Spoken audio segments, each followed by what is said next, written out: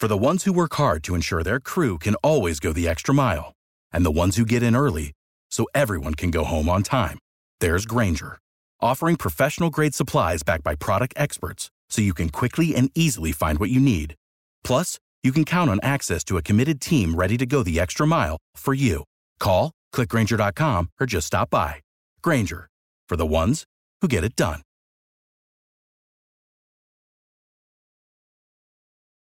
Every team, every topic, everywhere. This is Believe. Welcome to episode 4 of Believe in Rangers, a New York Rangers podcast on the Believe Podcast Network. I'm your host, Johnny Lazarus, and we've got a great show for you today. We got a season wrap-up talking about the crazy last week of the regular season involving John Davidson, Jeff Gordon getting fired, as well as Tom Wilson and that whole situation. And we've got an awesome interview with Molly Walker, who is a sports reporter for the New York Post and covers the New York Rangers. Also a UMass Minutemen alum. She covered the UMass hockey team there in her time there. When I was there as well, we overlapped a little bit, but we've got that and we've got a lot more. So let's get into it. Adam Fox with a beauty. Save Shesterkin. It's a hat trick for Mika Zibanejad.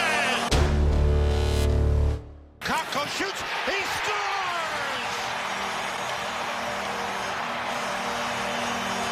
Kakko. Let's go Rangers! Let's go Rangers! So let me dive into this statement from the New York Rangers last week regarding the Tom Wilson situation. I know a lot of people love what they did and how they, stood up for their players, and they were the first team to really use their words to state how they feel about a decision that the league made. And in my opinion, I compared this Rangers letter to, when you were in elementary school and you got a bad grade and your mom wrote a letter for you to hand to the teacher, and you brought that letter in to give to the teacher with your mom giving her a piece of her mind. I mean, that's what the Rangers were doing. They were giving the NHL public safety a piece of their mind at George Parros, and they literally singled out an individual and told him he does not deserve his job. I think the message was clear, what the Rangers are trying to do, but when you go after an individual and their job, it's obviously going to result in a heavy fine. And I think everyone can agree that the $250,000 fine was well worth it for the statement that was made. Listen, I do think that the league messed up. I do think Tom Wilson should have been suspended for at least one game. But actually, I do want to quote my dad. My dad said something super interesting about it. When a player gets hurt in a somewhat illegal, not a clean play, however many games that player has to sit out because of their injury, the person who caused the injury should sit out the exact same amount of games if it's a cheap kind of hit or a cheap play. And I actually don't think that's a horrible idea. Artemi Panarin missed the final 3 games with an injury. I think that resulted from the Tom Wilson hit or Tom Wilson fight, whatever you want to call it. So Tom Wilson should have had to sit those 3 games as well. I think that's kind of a fair punishment. I mean, that's just my dad's opinion. I also agree with it, but it's not really a bad point. I mean, think about how many times this happens in a hockey season, and a lot of guys do get injured in pretty cheap ways. So I think that could help maybe protect players in the future. I think that's a pretty good idea. But that's ultimately what happened. And I don't want to talk about it too much because I talked about it with Molly Walker, but the league failed to protect its players. So what we saw in the Rangers Capitals game last Wednesday night was the players protecting themselves. And I think any hockey fan who has watched the game for many amounts of years knew that it was going to be the game that it was. They knew the Rangers were going to have to step up because everyone in hockey media was saying that the Rangers are a soft team. Obviously, the players take that to heart, and they're going to stick up for themselves because players aren't dumb. They read what's written in the media. Everyone knows. It's not like players don't pay attention to it. Everyone sees it. I mean, at least that's what I think. But I do want to talk about the Pavel Buchnevich suspension because anyone who thinks that Pavel Buchnevich did not deserve at least a game for the cross-check to the face that he pulled on, I forgot which Capitals player, is wrong. I mean, Pavel Buchnevich 1,000% deserved to be suspended. But when you suspend a player a game after this whole Tom Wilson thing, when he just gets a $5,000 fine, it's just not a good look. And I actually want to go into a question from a listener, Luke Legrano, and I want to go into it because I love talking about this topic. This is what he said in quotes. I was one of the few 100 Ranger fans who at Wednesday's game opted to scream Wilson sucks instead of Potvin sucks. Do you think that could be a permanent change? And I love this idea. I mean, I've been saying it for years. The Potvin sucks chant has to go. It's so outdated, and everyone knows that the Potvin sucks was based on the hit that Dennis Potvin laid on Ulf Nilsson in the 1979 season, which ended his career. He had a lot of hope, a lot of promise as a player, and unfortunately his career had to end early due to that hit. But in this situation, Tom Wilson does come after our star player. I know Artemi Panarin's career isn't over, but that's a guy who is a relevant player that everyone hates, and we would love to cheer these sucks. And actually, it's funny because I don't know if people remember this, but in the 2012 opening round series against the Ottawa Senators, the Ranger fans mocked the Senators fans, which was hilarious. So at the Ottawa home games, with 11:11 on the clock, Ottawa Senators fans down to the 11-minute mark would chant Alfie after Daniel Albertson, number 11 on the team, the captain.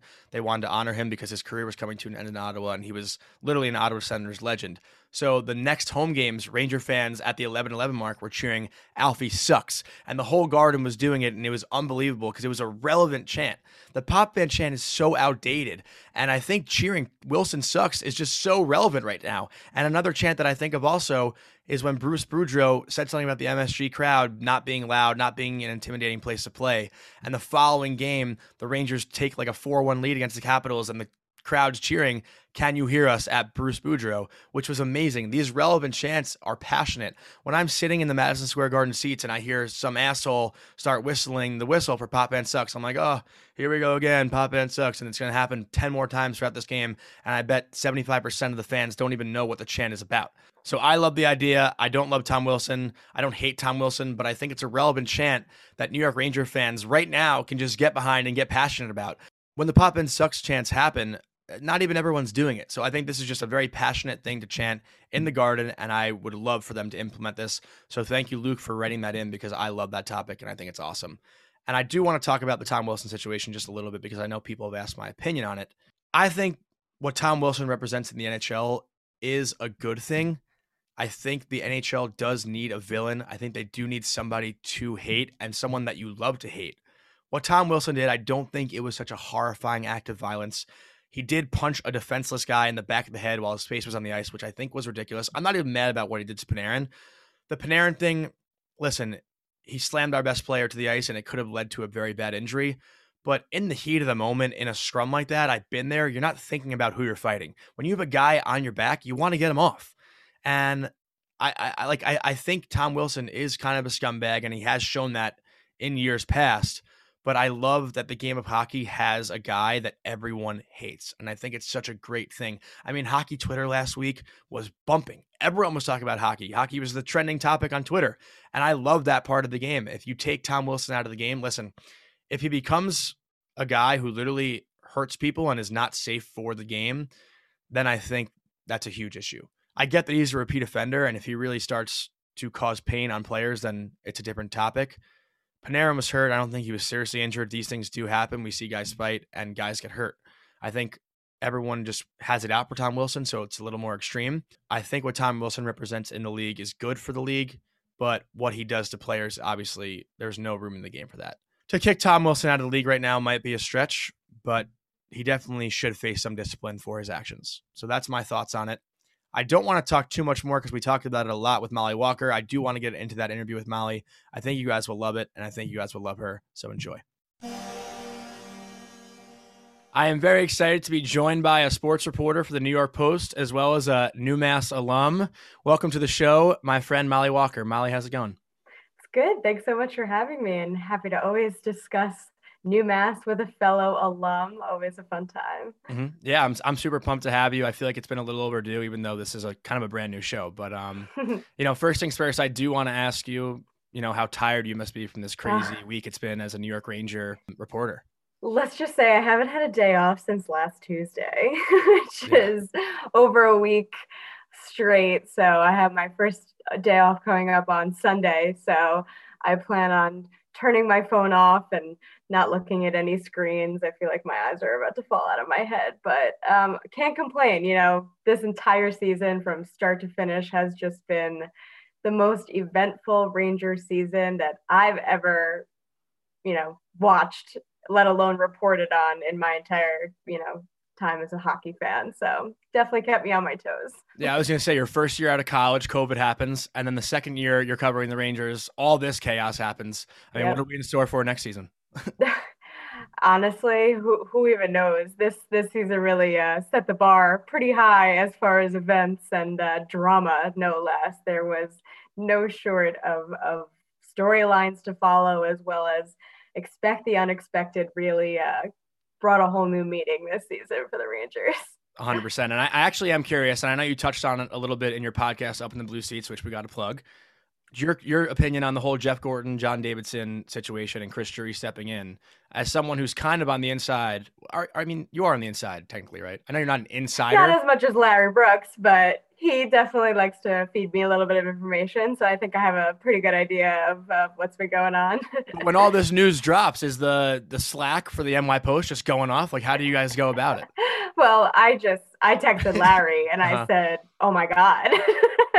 But when David Quinn, I guess it wasn't exactly David Quinn, but when the Rangers postponed Quinn's pregame press conference, my radar went up, because every other time that they've done that during the season has been for big reasons. The most recent one being that was when the whole coaching staff got COVID-19. So every single time that they have postponed a press conference, it has been something pretty major. So I texted Larry when it happened and I said, oh my gosh, every time that this happens, something big follows. Like, what do you think happened? And all he wrote back was something big. So he knew something was coming. He probably already knew at that moment in time, but didn't say anything to me about it yet. And then he broke it. And I was like, well, that was the definition of something big. But as far as being surprised about it, obviously, when it first came out, yes, my first thought was pretty stunned, pretty shocked, just considering how beloved John Davidson is and that he's really only been on the job for not that long. I think this is his second season. 2019 was when he was brought on, I think.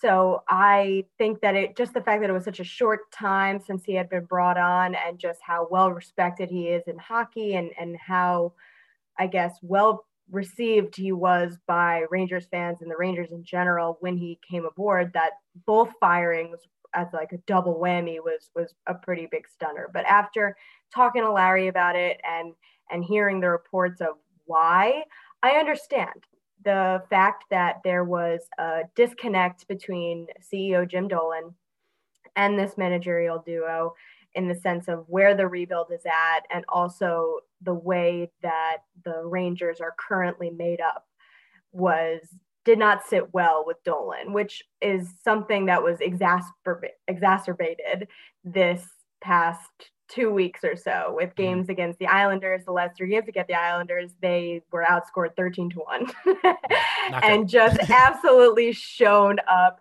and just really showed how much further they have to go until they're real contenders in the East. And then everything that happened with Tom Wilson, that was its own debacle in itself. I think that it also just showed a glaring need for tougher, grittier players and a different kind of culture in the locker room, I guess you could say. So that's where it all stemmed from for Jim Dolan.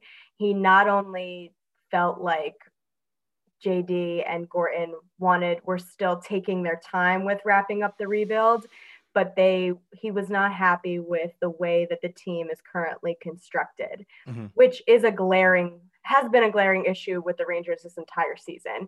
They are coming out of their ears in top six talent, in finesse, skill type players that get bodied off the puck left and right, no matter what team they're playing. Even if it's the Devils, the Sabres, they are just so outmatched and outmanned in that department.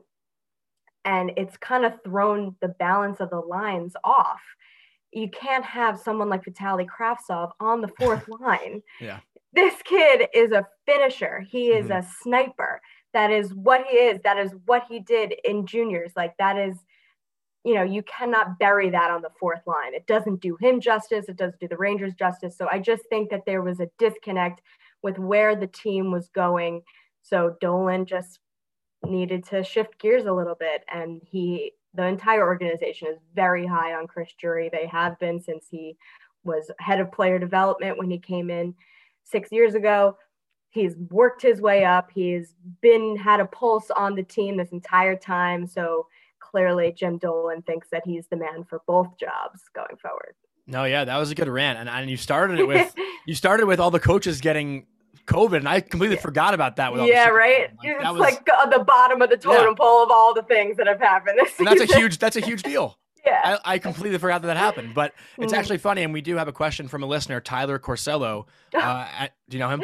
Fellow UMass alumni. Oh, okay. A friend. And he wants to know if you actually buy the firing of Jeff Gorton and John Davidson that had nothing to do with the Wilson statement. That's a good question. I know for a fact that Gordon and JD were not fans of the statement. Mm-hmm. They did not want it to come out. They did not want to be associated with it. That being said, it was not entirely related. It did not directly lead to it. That would have just been pretty silly. And according to Larry Brooks, who always knows exactly what's going on, this is something that Jim Dolan has been thinking about for some time. And if you read his exclusive interview with Jim Dolan, he says specifically, he wouldn't give an exact timeline, but he confirmed that he has been thinking about this for some time. So it was a coincidence that it happened. That it happened all at the same time. And that reports did come out that it was true. They weren't fans of it, didn't think it was a good idea. And the statement was very driven by Dolan. Mm-hmm. Dolan was the one that was very behind it and felt very strongly about putting that out there. So I wouldn't say that it was entirely had to do with it, but I think it only further showed that there was a discrepancy in the front office. Mm-hmm. That makes sense. I think I speak for most Ranger fans. When you found out that those two were fired right after this whole thing went down, you kind of think James Dolan's on a power trip, right? That's kind of being a Knicks fan. Of course, it's kind of the same thing. And everyone's been saying for years, don't let Dolan touch the Rangers. Yeah. But I'm happy to know that it wasn't really I guess it is a coincidence of the timing, but it wasn't really correlated. But I mean, what is your whole take on this entire Tom Wilson thing and the whole Rangers statement? Because the Rangers, that's like a first time ever that a team has put out a statement like that. My dad actually loved it, raved about it for hours about Tom Wilson should be arrested and all that stuff. Yeah. But are you on that team? Or are you on maybe we're exaggerating a little bit? I'm only 24 years old. I've only been watching hockey intently since I've been in 8th grade. So the whole, 60s, 70s, 80s time of hockey is obviously way before my time, but I have never seen a player fight like he was in a bar on the ice. And that is kind of what I thought when I watched Tom Wilson do what he did to not only Pavel Buchnevich, but Artemi Panarin.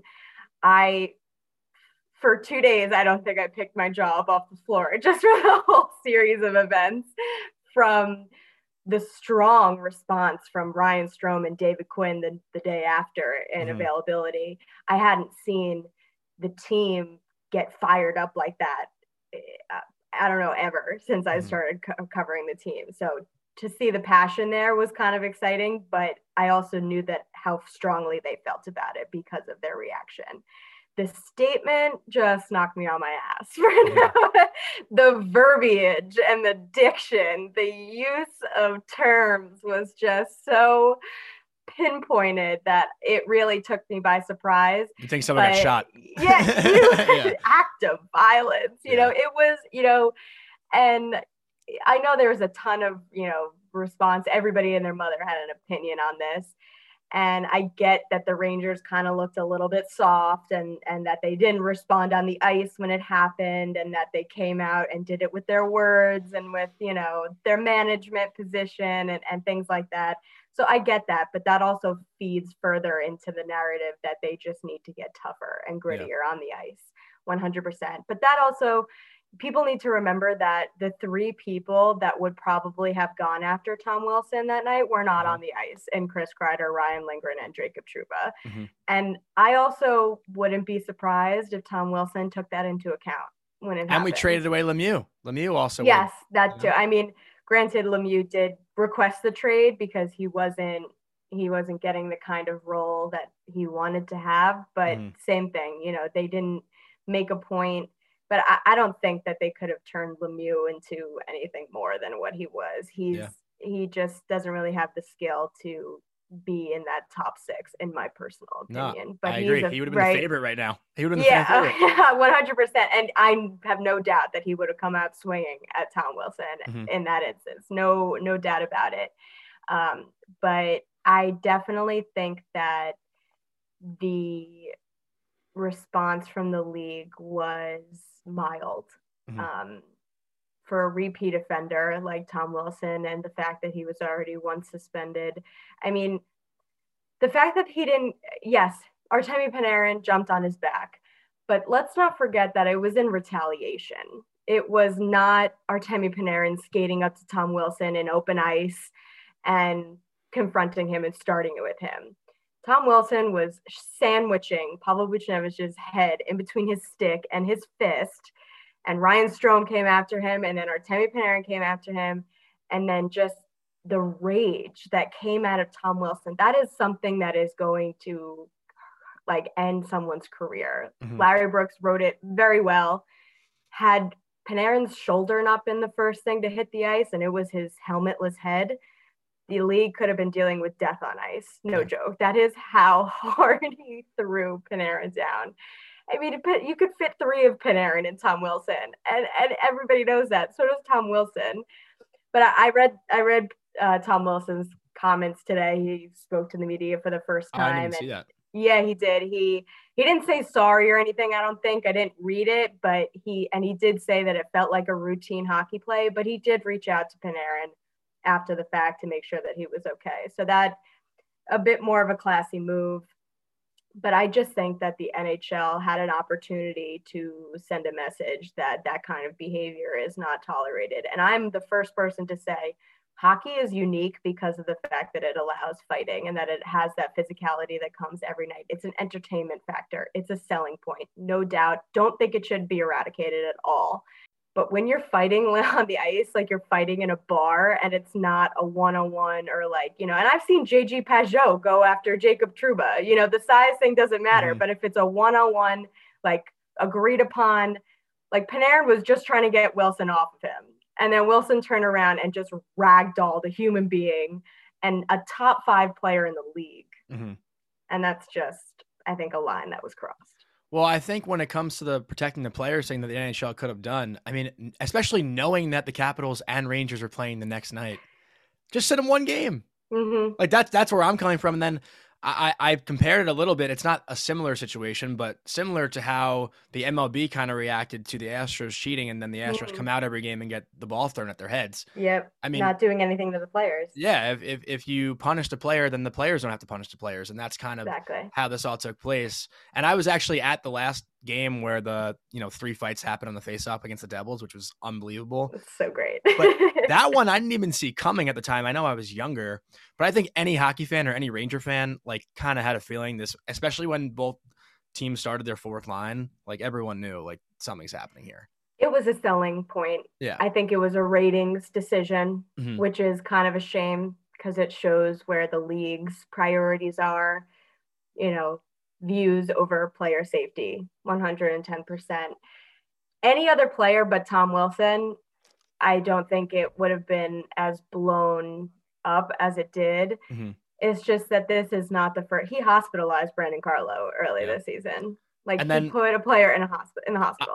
On that note, if it's someone who's more star-driven than Panarin, you can't get any higher than Artemi Panarin on the Rangers. You just can't. But if that's Crosby, everyone's having a panic attack. I wonder what would have happened if it was Sidney Crosby or Connor McDavid. What would have happened then? I don't know. It was a pretty wild series of events, no doubt. But I think Boomer Esiason said it very well. It's definitely a black eye on the league. Yeah, 100%. And there's another question from a listener, Rami Lavi, who wants to touch on the Wednesday night's game against the Capitals. With it being nationally televised, do you think it's bad for the league? He said, I think it was great publicity. It was a top story everywhere. The exposure is great for the league. But you just said for ratings, you kind of touched on it in a sense. But would you have wanted that to be the promotional game for the NHL? TJ Oshie had a hat trick on the night coming back from the death of his father. And that was not the storyline. Yeah. It could have been the storyline, but it wasn't. And I think that's a better storyline than a line brawl right off puck drop, no matter what. That's just my personal opinion. And obviously, granted, there's no telling if that TJ Oshie would have happened without, like, obviously you can't see in the future, but they knew sending Tom Wilson onto the ice, not only giving him a $5,000 fine, which is less than 1% of his salary for this season, that there was going to be repercussions. And between the Rangers' reaction the next day and their statement, I think that was also a warning factor that was coming. So it is totally clear that is what the league wanted. But again, I would have loved to have seen the TJ Oshie story been more higher up in the headlines than just the Rangers getting even because the league didn't have their backs. Yeah, I completely agree. I mean, also, like, away from the drama a little bit, I don't want to talk too much about these, like, trending topics. No, it's the entire season. Are you kidding? There's nothing to talk about. Well, I'm curious what your favorite moment was from the entire season, because aside from all these, dramatic things that happened, there were a ton of good moments, like Zibanejad's 6-point games, the hat tricks. There was a lot of fun moments too. Adam Fox. I think watching the evolution of Alexis Lafreniere was probably my favorite personally, just because I am lucky that I get to watch the live streams of the practices. And I can't even tell you, that kid is the favorite player in that locker room. They love him. He is so affectionate. I have never seen a hockey player go from one teammate to the next, hugging them and like rummaging their head and, slapping the stick on the ass. Like, he is just a ball of life, and they live for him. They really have bought into him as a person and as a player. And he flourished toward the end of the season, granted that taking everything under consideration, all the drama, all the outside noise, playing a season through COVID, not having any exhibition games, not having a training camp to get started. Who knows if Lafreniere's season would have taken as long as it did to really take off. But he did toward the end of the season, 100%. He really found his game. And a big part of that was getting elevated to the top line. And it was just really fun to watch him blossom, but more so just how he was perceived by his teammates, and just watching him enjoy being an NHL player really was a lot of fun for me. Yeah, he seems like such a cute, like, little cute guy. is a perfect word. He would just skate from player to player, just bear hug. And no matter who it was, it could be Julien Gauthier, it could be Artemi Panarin, like everybody, big or small, didn't matter who it was. He was hugging everybody. Yeah, the only other guy in the league I could think of like that is Pasternak. Like, he just seems like he's a similar, just like cuddly, similar vibes. So was he your favorite player to interview, or have you been able to interview players? Obviously not one-on-one. Or Zoom. Yeah. No, everything's over Zoom and dictated by Rangers PR. So it was a struggle. No doubt about it. It really sucked, especially as someone that kind of just got their footing in the locker room. I just started to develop relationships with players and to be on a first name basis in both locker rooms, the Islanders and the Rangers. And I was just starting to get a feel for it, and availability was just ripped out from underneath me. So that was really tough to get used to, and it takes away the entire competitive aspect of what I do. So it really did suck. But I would say favorite players to interview, Ryan Strome and Brendan Smith are always so candid, and just they get it. They understand to elaborate, to lengthen out the quote, helps me pad out my stories better than most, for sure. And were you a Ranger fan growing up? I will never tell. Well, I know you said your mom was a huge Ranger fan. My mom was up a in the Blue huge Seats. Ranger fan, but all the Islanders fans think I'm a Rangers fan, and all the Rangers fans think I'm an Islander fan. And I like We'll to keep it that way. Yeah, we'll keep it that way. I won't tell your secret. Thanks. But two guys that you've been able to watch closely. I know Kale was more at the college level, but you watched Kale McCarr pretty much every day practice at UMass. Such a pleasure to watch practice. I mean, he's like the best player I've ever seen. Me But too. Adam Fox also, these are two guys. I know them both personally. I play with them, and you got to cover them both. And a lot of people ask me, I'm sure they ask you also, are there comparisons between the two? And I think there are a ton, but they are also very different in so many ways. But what would you say are some of the biggest similarities between Cale McCarr and Adam Fox, and then some of those differences? As far as similarities, their maturity in their game is just so far beyond their years. They play like a veteran in this league, and they have since the moment that they touched an NHL ice, which I think is a huge accomplishment in itself and something very special that doesn't come around that often. As far as differences, I think Cale is, even though Fox is pretty offensively geared, I think Cale is just his offensive, like Fox, I think is a little bit more, cares more about his defensive game, and Cale's good defensively, but more effortlessly. And he really just is so, his shot, his placement on the power play and such, he is just lethal. Yeah. He is just, it's unbelievable to watch. It was unbelievable to watch at UMass. It's been unbelievable to watch for the Avs. I remember sitting on my couch when he went to the Avs for the playoffs after losing in the national championship. I made both my roommates, who are not sports fans, watch the game with me, and he scored. And I started hysterically crying. Like I couldn't even contain it. And my roommates were filming me. They were like, "You're such a like they thought it was hysterical." But I was like, "You don't understand." Like, he was in a lecture hall last week, and now he's competing for a Stanley Cup with the Avalanche. Like, it's just the jump. And he couldn't have happened to a better guy. Like, I think he really is a very special person. I remember meeting his parents at the national championship. His dad shook my hand 3 times throughout that 3 days that we were in Buffalo.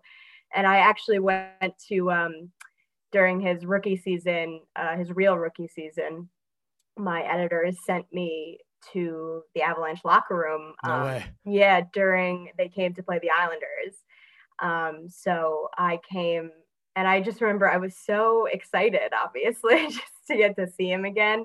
And I don't know what I was expecting. I mean, I knew he would recognize me, considering, there wwere no media at UMass, no matter how good they were that year. Nobody came except for us Daily Collegian people. But he, I don't know what I was expecting, but he is just always so even keeled. He's never up. He's never down. He's just always in the middle, so humble. And he just was asking me about what I've been doing. And I'm like, you haven't been doing anything, right?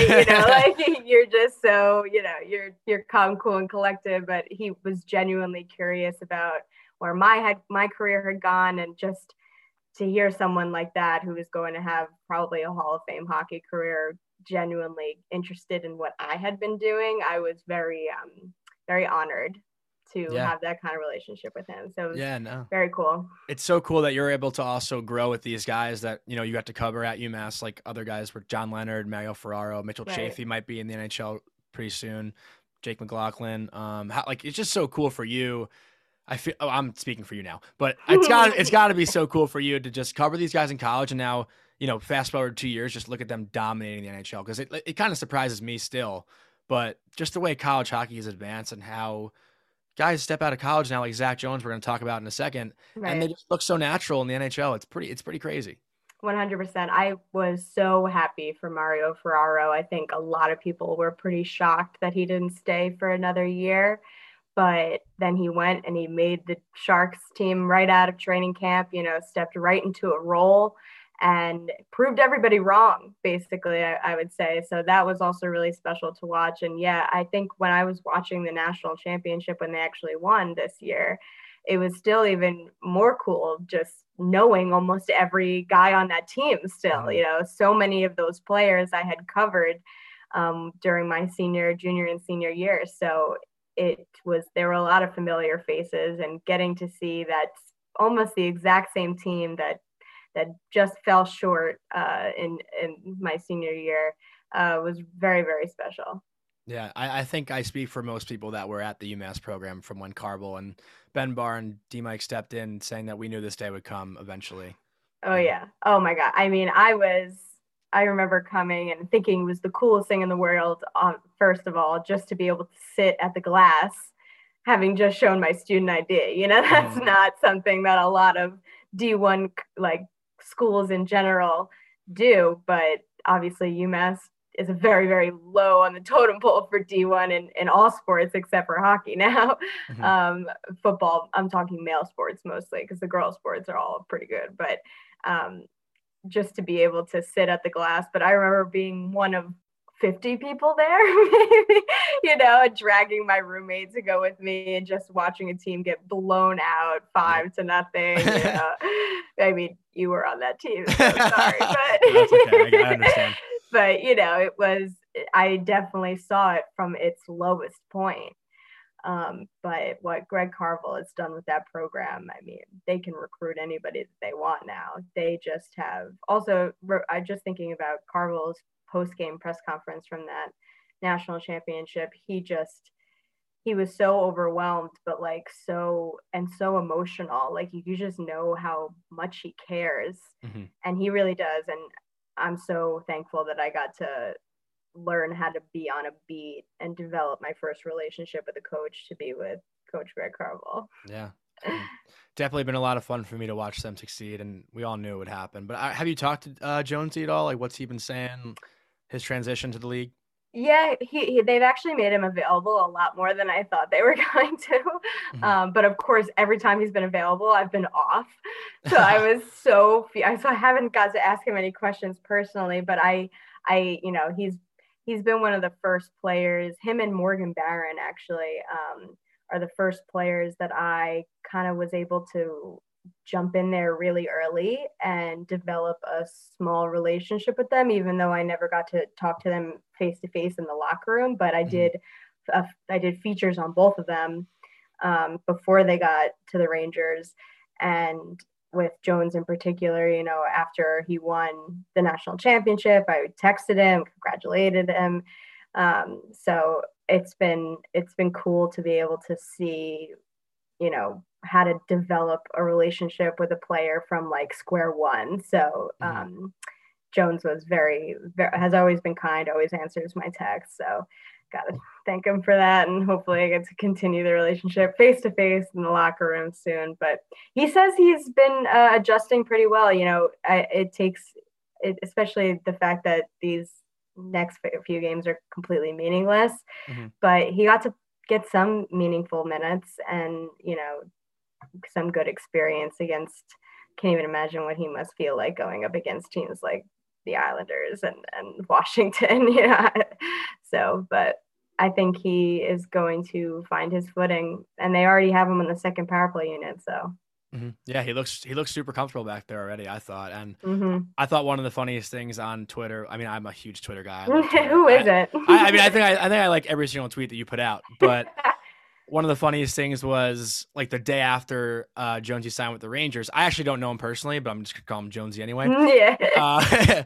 He was wearing his hat backwards in the press conference, and I saw Carvel tweet back at the Rangers. He's a pro for one day, and he just forgot what we taught him. Yeah, look what happens. Look what happens. Yeah, Carvel's so funny like that. But yeah, no, Jones. I think he's a good kid, and I think that he is very appreciative of how highly the organization has made it seem that they regard him. And I think that only motivates him more to want to perform. So I think he's very much so one of those types of players that are driven by a team's confidence in him. So I'm excited to see where it goes. Yeah, same here. And I know there's a lot of excitement going towards next season already because this season is over pretty much. But what are your expectations for this Rangers offseason? Have you heard anything from Chris Drury? Are they going to keep Quinn? Are they going to go after any free agents? What are you hearing? Well, we did speak to Chris Drury the other day for his introductory press conference, and I know a lot of people on Twitter were pretty confused because we were asking him about, clearly this has all stemmed down to the state of the rebuild and the state of where the team is right now, and that Dolan wasn't a fan of that.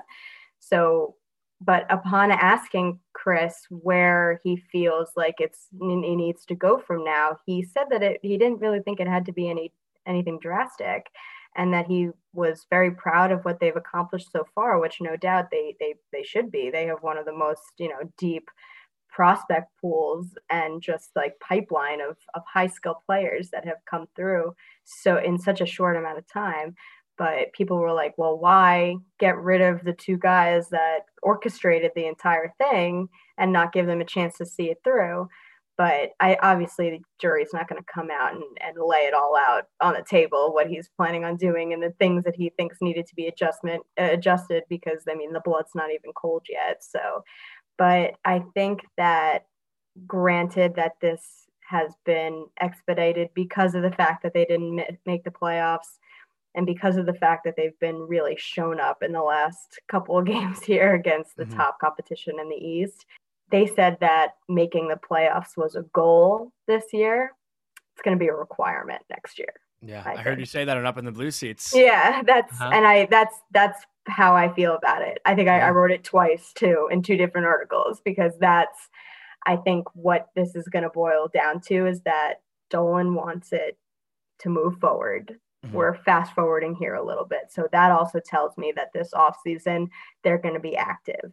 I know they got a boatload of cap space going into next season. So they're going to address the need for grit. They're going to address the need for physicality, probably players that could be in the top 6 too, because they need to really balance it out. Chris Kreider is a very, obviously he's signed on for a while here, and he can be a physical player, but they might even get someone more physical than him that could also finish the play as well to pad out the top 6. And we might see Kreider on the third line or the second line. We'll see how it'll come out. But I think that next season there's going to be a lot of pressure. And as far as Quinn, I know it's a very hot topic and everybody has an opinion on it too. I know that Chris Drury is a big fan of David Quinn. They go back pretty far. So now that he's the one entirely calling the shots, and Dolan told Larry that it'll be entirely up to Chris, I would be pretty shocked if he doesn't give Quinn at least one more go, considering how far he's gone with developing these players. And nobody can tell me that he hasn't developed them. Like, yes, some of his ice time decisions might be a little bit questionable, but the young players have done well underneath him. And even players like Pavel Buchnevich have come along pretty nicely underneath David Quinn. So we'll see. No, yeah, I completely agree. And I went on a rant on the last episode of the show, just saying how lucky Ranger fans have been, though.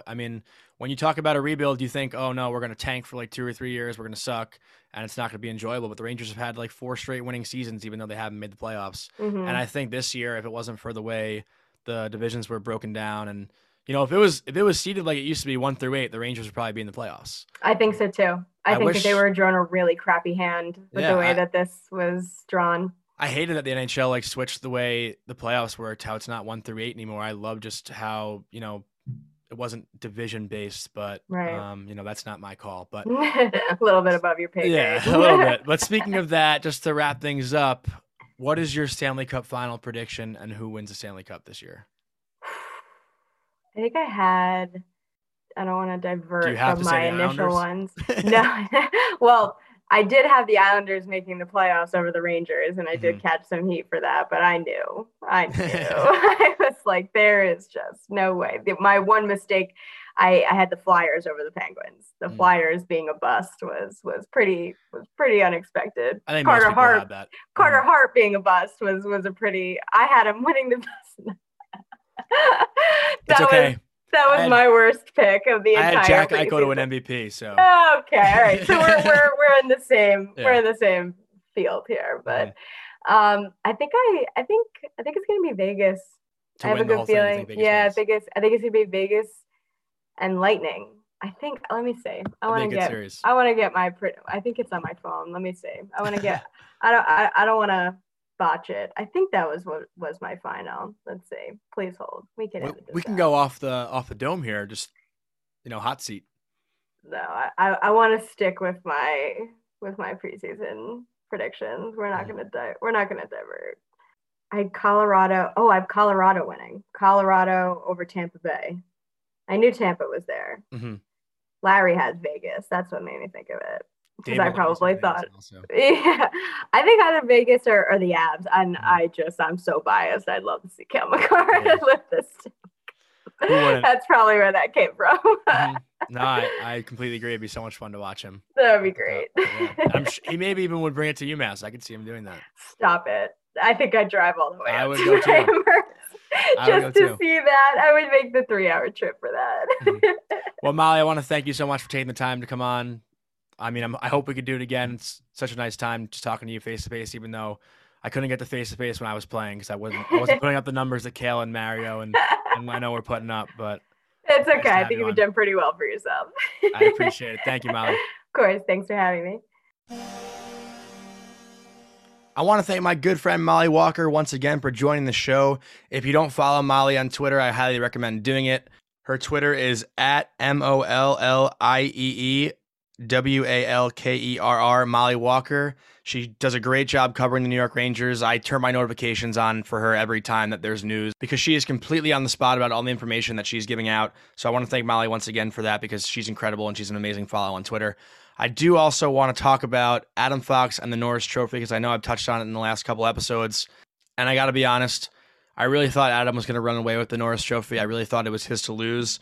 But with the way that the season ended and the lack of production in the last couple games and Victor Hedman kind of catching up to him in points, I just don't see any way where the league gives it to him. That being said, I do think Foxy had an unbelievable season, and I'm so excited to watch his progression in the next couple years. But I do think Victor Hedman is going to win the Norris Trophy this season, and I think that's kind of the obvious answer now. But once again, what an incredible season, and very excited for what he has in store next year. But I am very happy that the Rangers found a way to win in Boston in the last game of the year. I think that just gives the team a little bit of confidence going into the offseason. And we heard Mika Zibanejad say he was so upset that the season ended, he wanted to continue to win. And I think there is a lot of hope for this team. I know Molly talked about it a little bit, that there's some cap space this summer, and hopefully we can bring in some free agents. Hopefully we can bring in some veterans because I think this team just needs more veteran presence. We are super young, but we are super talented. And I am very excited for Chris Drury to take the helm because I think he's won at everything he's done in life. He's won a Stanley Cup. He actually won the Little League World Series when he was a kid in Trumbull, Connecticut. He's shown that he's a winner in his career, his playing career, and I think he's done a great job in the front office the last 5 or 6 years. So I'm super excited to see what he does with this team. I do think David Quinn will still be the coach of the New York Rangers, but that news could drop any second that he's fired, and I won't be surprised. But I do think they'll give him another shot. It's only been a couple years, and he does a great job with the young guys, and I think they could really use him for at least another 1 to 2 years. For those of you guys asking if I'll continue to do the show now that the season's over, I do plan on doing a show every Monday. I'm going to try to talk to even current players now that it's the offseason. But I do want you guys to continue sending in your questions. You can send them to believeInRangers@gmail.com, BLEAVIN Rangers@gmail.com. I love when you guys interact. I want to thank Luke Lagrana once again for sending in the question about the Pop Ben Sucks chant. I love talking about that stuff. And I love interacting with Ranger fans. That's what this podcast is all about. I want to be the voice of all the Ranger fans. I'm not an expert. I don't cover the team. I'm not a beat writer. I'm just a normal, typical hockey fan. I love the Rangers and I love talking to Ranger fans. So please send in questions. Please follow along. Please DM me any questions you have, or if you just want to shoot the shit talking about the Rangers, more than happy to do so. I hope you guys had a great Mother's Day yesterday, and I hope you continue to follow along. I'll talk to you guys next week. Without the ones like you, who work tirelessly to keep things running, everything would suddenly stop. Hospitals, factories, schools, and power plants, they all depend on you. No matter the weather, emergency, or time of day, you're the ones who get it done. At Grainger, we're here for you with professional-grade industrial supplies. Count on real-time product availability and fast delivery. Call, click Grainger.com, or just stop by. Grainger, for the ones who get it done.